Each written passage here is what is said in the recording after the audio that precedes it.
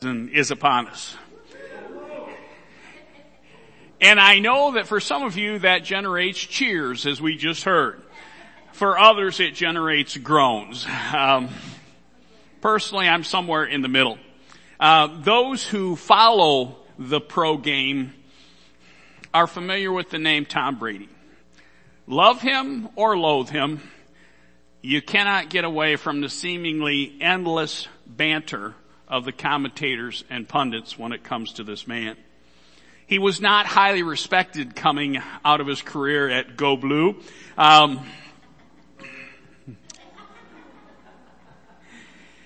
He was drafted in the 6th round. 198 players were picked before him, who have all come and gone. 42 years old, and he is still a starting quarterback in the National Football League. He's played in 9 Super Bowls, winning 6. For most players, simply making it to the Super Bowl is a career high. He's been there 9 times, won 6. Holds the NFL record for number of seasons as a starter for one team. 4-time most valuable player in the Super Bowl. 3-time league MVP. Been selected to 14 Pro Bowls. He's the winningest quarterback in NFL history. Last year, he became the oldest quarterback to win the Super Bowl at age 42. So friend or foe, this year, if you watch football, if you listen to news, if you hear anybody talking football, there's a good chance you'll hear people debating whether or not Tom Brady is the GOAT. Greatest of all time. Today, as this is my next to the last message in this Tell Me a Story series, as we look at our story for today, I want you to think a bit about whether you're a GOAT, greatest of all time, or a GOAT, something less than the greatest of all time. And I'll explain that in just a moment. In Matthew chapter 25, Jesus tells us 3 different stories. And this is significant because this is approaching the end of Jesus' earthly ministry. And he tells 3 stories in Matthew chapter 25, each of which deals with various aspects of preparing for end times and or preparing for the end of one's earthly life. Each story deals with a little different aspect of that. Today we're simply going to be considering the last of those 3 stories as recorded in Matthew chapter 25 verses 31 through 46. And I'm going to start with just a couple of verses to begin with there. Matthew chapter 25 verse 31. When the Son of Man comes in his glory and all the angels with him, he will sit on his glorious throne. So there's coming a time when the Son of Man comes in his glory and he sits on his throne. At that time, all the nations will be gathered before him, and he will separate the people one from another as a shepherd separates the sheep from the goats. So there's a time of sorting. He will put the sheep on his right and the goats on his left. So again, what I would have us take away from this at this point is the reminder or the emphasis that there will come a time of sorting. Sheep, goats. The shepherds doing the sorting. And all are being evaluated and separated either to the right or to the left. I have to say, I've grown up in a somewhat rural area. I have a general understanding of livestock and flocks and herds. But I'm not confident that I would always know the difference in every situation. Sometimes it's obvious. Sometimes I'm not terribly sure I would know the difference between sheep and goats. In my mind, both are mammals. Both are covered with hair. They have a plant-based diet. And they have cloven, as the Bible says, cloven or split hooves. So there are some very strong similarities. And we need to understand, in Bible times, it was not uncommon for flocks of sheep and herds of goats to share the same space. So there would come a time where they needed to be sorted or separated. The key is to understand that while I may not always know the difference, I'm not a shepherd. And a shepherd would know the difference. Now, some of them are easy. Whoops, watch out for that. Who put that there? Some of them are easy. It was hard to find a picture of tails that was appropriate to share. All right? I just have to say I worked hard at this. Because if you notice, there's a distinction in that sheep often have docked tails, so they're shorter than the one in the picture here. But I picked this one because it did show a longer tail. Sheep, typically their tails are down. Goats, their tails are up. Pretty simple. You look, you know. All right? You don't even have to get close to look. You know. All right, so there is a sorting, and there are some obvious things that the shepherd would know. Sheep graze. If you notice there, the sheep's kind of got his face down in the grass, and he's grazing close to the ground. Goats tend to forage. In other words, they'll eat anything. You'll see goats up on their tippy toes or their tippy hoofs and grabbing whatever they can reach. They're notorious for eating a wide variety of things, some of which they're supposed to, and others of which they're not. So sheep graze and goats browse. Sheep are much more inclined to flock. The whole group mentality, hang together. They get anxious and freaked out if they're not with the flock. Goats, on the other hand, and those of you who raise goats will probably say a hearty amen, they are curious to say the least. And they are, or can be, strongly independent.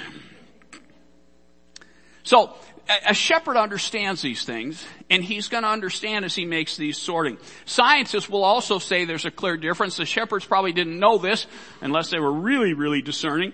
But they actually have a differing numbers of chromosomes. Sheep have 54 and goats have 60. So they are different on every level. But acknowledging that, again, coming back to where we're at, they're different. The shepherd will understand that they're different. And there's a time of sorting. All right? Difference, a known difference, and they're sorting. So let's look back at the verse again. When the Son of Man comes in his glory and all the angels with him, he will sit on his glorious throne. All the nations will be gathered before him, and he will separate the people one from another as a shepherd separates the sheep from the goats. Now, I suspect some of you have read that story before or heard people talk about it and never stopped to think about, somebody has to know the difference. And the difference makes a difference for all of eternity. Sheep, goats, right, left. He will put the sheep on his right and the goats on his left. The extrapolation, because of the context in which Jesus is telling this story, is that there will be a time when our shepherd, the God of all creation, will gather all of his flocks and all of his herds, and he will proceed to sort the sheep from the goats. That matters. As the story continues, verse 34, then the king will say to those on his right, sheep, he will say to those on his right, come, you who are blessed by my Father, take your inheritance, the kingdom prepared for you since the creation of the world. Now, even if you haven't heard the story and you don't know the alternative, I think that may sound somewhat appealing to you. You know what? If there's a time of sorting, how awesome would it be to have the shepherd, the king, the Son of God, ruler over all of heaven and earth, say, come on. You're blessed. Take your inheritance, the kingdom prepared for you since the creation of the world. Not even knowing what comes next. I think, give me some of that. I think I want to be on the right, and not just because I'm right-handed and right-handed people are great. But anyway, But seriously, then verse 41. Then he will say to those on his left, depart from me, you who are cursed, into the eternal fire prepared for the devil and his angels. Wow. Now, many of us have heard that story before. Some of you may be hearing it for the first time. But I would hope that for every person who hears that story, whether it was the original story, or you've heard it told before, or you're just now hearing it, I would hope that immediately the gears start to turn. And you're saying, am I a sheep or am I a goat? That's a question worth asking. And remember I said that I don't know the difference sometimes, especially mountain sheep and bighorn sheep and goats, mountain goats. I get all confused with those. But I'm not a trophy hunter, so it doesn't matter. But I think we ought to know where we're at. The shepherd knows. Paul says in Galatians chapter 6 verse 7, do not be deceived. God cannot be mocked. A man reaps what he sows. You know, some of us grew up hearing, children's stories about, a wolf in sheep's clothing and all this. You know what? You may do a lot of stuff that is sheepy looking, but you're not fooling the shepherd if it's not real and it's not sincere.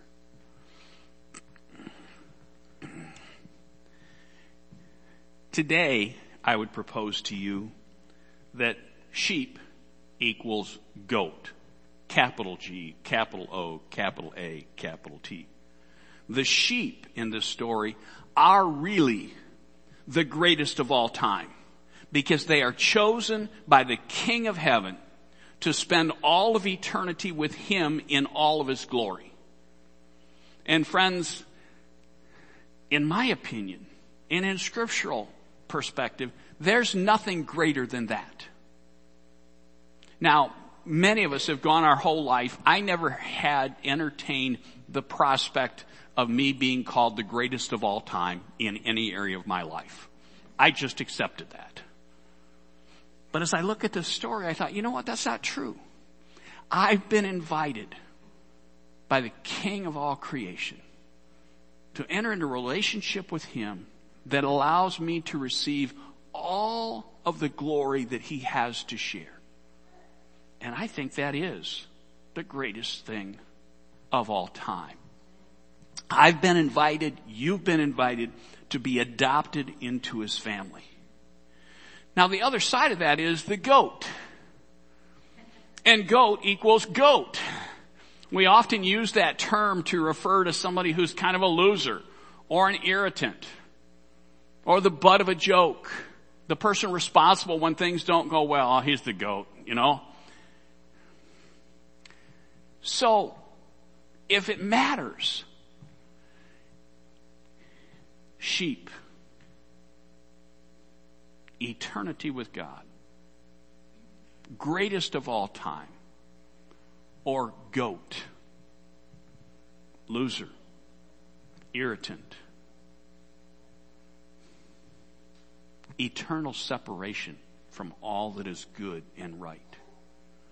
What makes the difference? That's what matters. Jesus in His story tells us, but we have to peel back a layer as we will in just a moment. But in the story, with verse 35, after He said to the sheep, go on the right, He explains why they're on the right.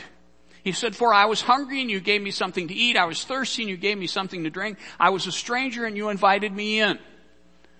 I needed clothes and you clothed me. I was sick and you looked after me. I was in prison and you came to visit me. So 35 and 36, He's saying, you know what? I'm I needed something and you guys were there. You had my back. You looked out for me. You cared about me. And the people, they're hearing this story, and he's talking to them like you and I might talk, sitting around, just having a conversation. And he tells them this, and the wheels start to turn. I just met this guy. What? When did I do that? I haven't even been to prison to visit anybody.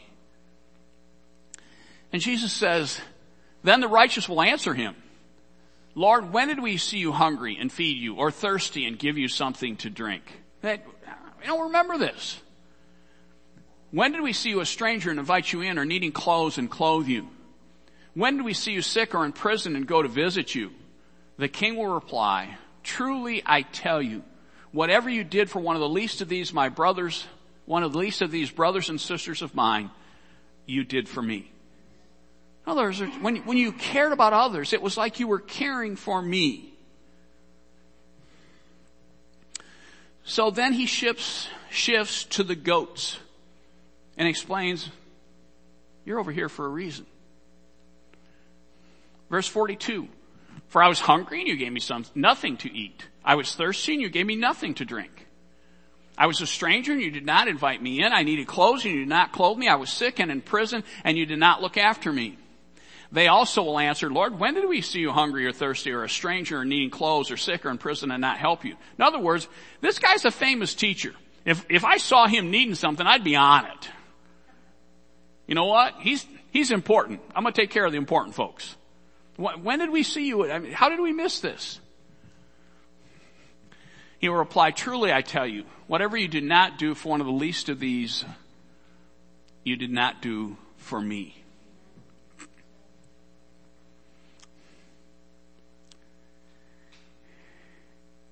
Then they will go away to eternal punishment, but the righteous to eternal life. I'm going to transition from information to application. And I want to just simply highlight a mistake that I've often made when I look at this passage. Because this passage talks about the importance of caring for and ministering to one another. And that is incredibly important. But today I would suggest to you that the key issue is not what I've done for other people, but what have I done with Jesus? The key issue is, what have I done with Jesus? Don't tune me out yet and think I'm talking crazy. But much of the church today has gotten sidetracked by paying more attention to doing in the name of Jesus than we are with being one with Jesus. Everything we do should flow out of the context of our relationship with Jesus. And nothing we do replaces the relationship we have with Jesus. If you've heard me speak before, more than a couple of times, there's a good chance you've heard me use the expression, a real, personal, life-changing relationship with Jesus Christ. I would contend to you that the determining factor when sorting sheep from goats, when sorting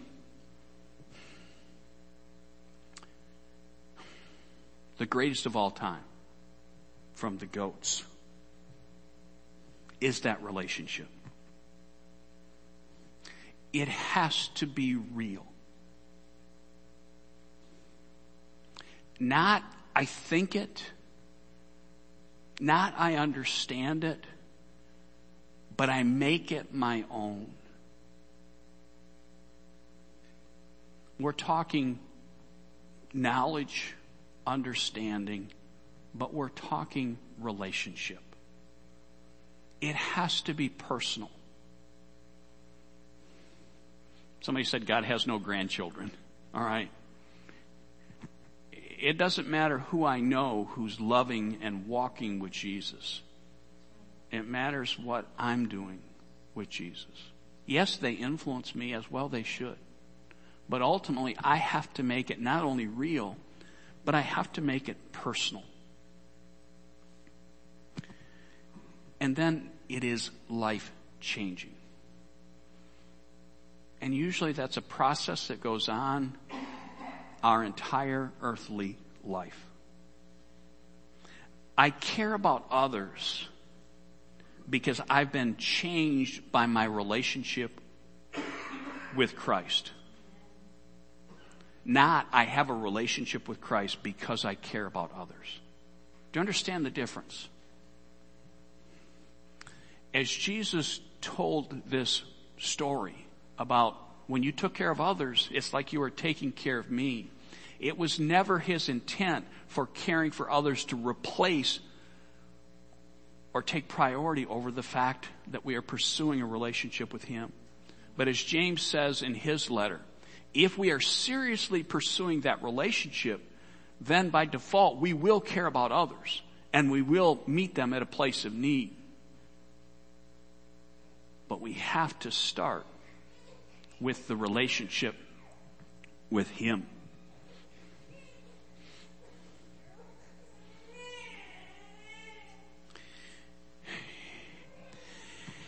In 1 Samuel, they were in the process of selecting a king. And the people had their opinions about who would be the best king. And God gave them this counsel. Do not consider his appearance or his height. In other words, we want our king to be buff, handsome, big, powerful, influential. All right? We want success to just radiate off from this dude. So do not consider his appearance or his height, for I've rejected him. The Lord does not look at the things people look at. People look at the outward appearance, but the Lord looks at the heart. When we're sorting sheep and goats, or when we're sorting goats from the greatest of all time, which we've been invited to become, God is looking at our heart. The beauty of it is, if our heart is right, then the other stuff will get taken care of as well. But we can take care of the other stuff and neglect our heart. I think we all know some really nasty people who do good stuff from time to time. Don't name names. Maybe they do a lot of good stuff. But that doesn't make them right with Jesus. It doesn't keep them from being put with the goats. Only Jesus does that. Jesus said it himself, and I've shared this already in this series, but in Matthew chapter 7, Jesus says, not everyone who says to me, Lord, Lord, will enter the kingdom of heaven, but only the one who does the will of my Father who is in heaven. So it's not enough what we say. He goes on. Many will say to me on that day, Lord, Lord, did we not prophesy in your name, and in your name drive out demons, and in your name perform many miracles? Friends, let's be honest. If we have folks in our midst and they're prophesying and it's clearly God's word, and they're driving out demons, and they're performing miracles, wow. That's amazing stuff. But if they haven't taken care of what it is to have a real personal life-changing relationship, that doesn't mean anything. Then I will tell them plainly, I never knew you. Away from me, you evildoers. So I share this story. I invite you to think about goats and the greatest of all time, just to bring you to this question. What have I done with Jesus? What have I done with Jesus? Friends, for those goats, they could have spent weeks grazing on the hillside, rubbing shoulders with the sheep. But that didn't make them a sheep. Sheep and goats are similar, but they're different. Some of you got here ahead of me. Spending time at church, rubbing shoulders with folks who are new creatures in Christ, hanging out and serving alongside of those who have a real personal life-changing relationship with Jesus Christ does not make you a new creature. You must ask the Creator to make you new from the inside out. You must ask the Shepherd to come into your life and transform you into one of his sheep so that you might be among the greatest of all time. Doing is an essential part of a life that is pleasing to God. But I think we always need to be mindful of making sure that the being in Christ is more important and takes greater precedent than doing in the name of Jesus.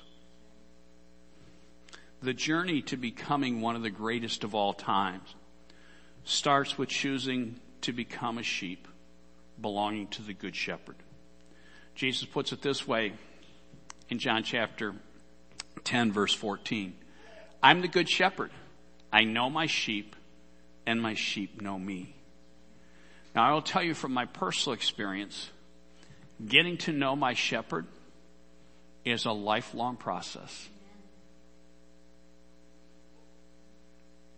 But it can be done. Just as the Father knows me and I know the Father, I lay down my life for the sheep. And this is talking about the price that Jesus paid so that you and I could be adopted into his fold and become his sheep. Continuing in chapter 10, verse 27, my sheep listen to my voice. I know them and they follow me. What a thought. Do you listen for his voice? And when you hear his voice, do you follow him? Friends, this is a nasty word, but we're talking obedience here.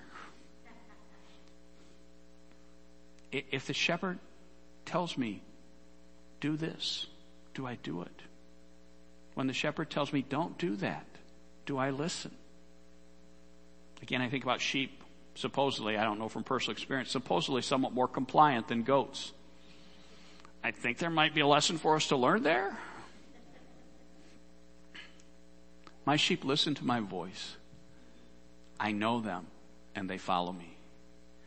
I give them eternal life, and they shall never perish. No one will snatch them out of my hand. When I talk about greatest of all time, I'm reminded of something Peter says. Peter says this in 1 Peter chapter 2. You are a chosen people. When we talk about greatest of all time, you are a chosen people, a royal priesthood, a holy nation, God's special possession, that you may declare the praises of him who called you out of darkness and into light. Once you were not a people, but now you are the people of God. Once you had not received mercy, but now you have received mercy. What have I done with Jesus?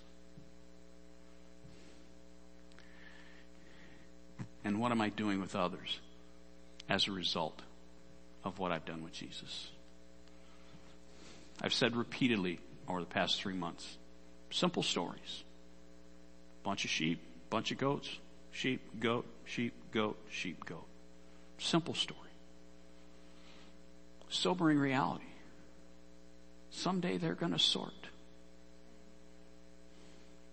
And the difference maker is, yes, Jesus.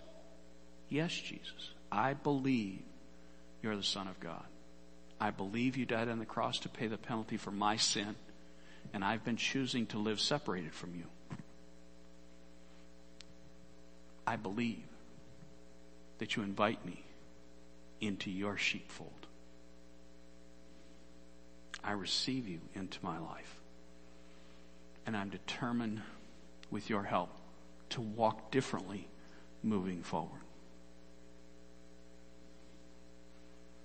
Sheep, goat. Friends, I'm not saying it's simple. I'm not saying it's easy.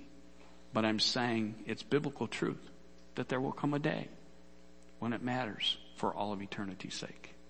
Would you bow your heads with me? Close your eyes.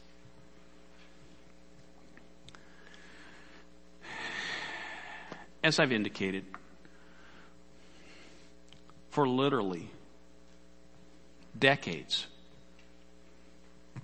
I've talked about a real personal, life-changing love relationship with the God of the universe. For decades, I've talked about the fact that Jesus Christ died on the cross to pay the penalty for my sins and for your sins, so that I could go, so that you could go from being a goat to a sheep, from being a sheep to be among the family of God, the greatest of all time. And it starts with a heartfelt, real, personal decision to enter into a relationship that will change us as we cooperate from the inside out. As we increasingly learn to hear our shepherd's voice, as we increasingly make the choices necessary to follow our shepherd, bit by bit by bit, we're shaped into who he created us to be in the first place. I know the thought of sorting is unsettling. This morning, with our eyes closed and our heads bowed, I will say something that I've said many, many, many times before. If you're here this morning and you, for the first time in your life, are ready to say, you know what, I don't even fully understand all of it, but today I want to start a real personal, life-changing relationship with the Good Shepherd. If today, for the first time in your life, you want to say, Lord, I confess that I've made just a boatload of poor choices. I've been defiant. I've been resistant. But today I acknowledge that I believe that you died on the cross so that I can make a different choice. Today I do believe that you are the Son of God. Today, with your strength, I do want to be different. Today I open up my life to receive you in. If you want to make that decision this morning, I've repeatedly talked through what that involves. But if you want to make that decision, would you indicate that by simply looking up and making eye contact with me as your way of saying, yes, Jesus, I want to become one of your sheep. Okay. All right. Okay. Are others? Okay. All right. Okay. Good. Thank you. So for those of you who looked up, continuing an attitude of prayer, just in your heart, it's a matter of repeating what I just said. Yes, Jesus, I believe that you died for me. I confess the poor choices of my past. And in your strength, I want to move forward and make choices that please and honor you. Jesus, I understand it won't be easy, but I understand that I will never be alone because you now are my good shepherd. I receive you into my life as my friend, as my Lord, as my Savior, as my shepherd. And I look forward to stepping forward in you. Father, you've heard those prayers, those who looked up and perhaps those who didn't look up. Father, you've heard the prayers of those who are your sheep and have been your sheep for years as they're praying prayers of rededication and recommitment. And Father, we thank you that your greatest desire on Judgment Day is for there to be no goats. They're all sheep. That's why we're here, and that's why we do what we do. And we pray that you would continue to work in our hearts. And Father, in keeping with the story that we've looked at, we pray that the transformation, the life change would be so significant that yes, we're still meeting the needs of people every day. Not so that we have a relationship with you, but because we have a relationship with you, that we will become increasingly active in being agents of transformation. That we would become increasingly your light in a world of darkness. We ask these things in the strength and the power of your Son's name. It is in Jesus' name that we pray. Amen. Michelle?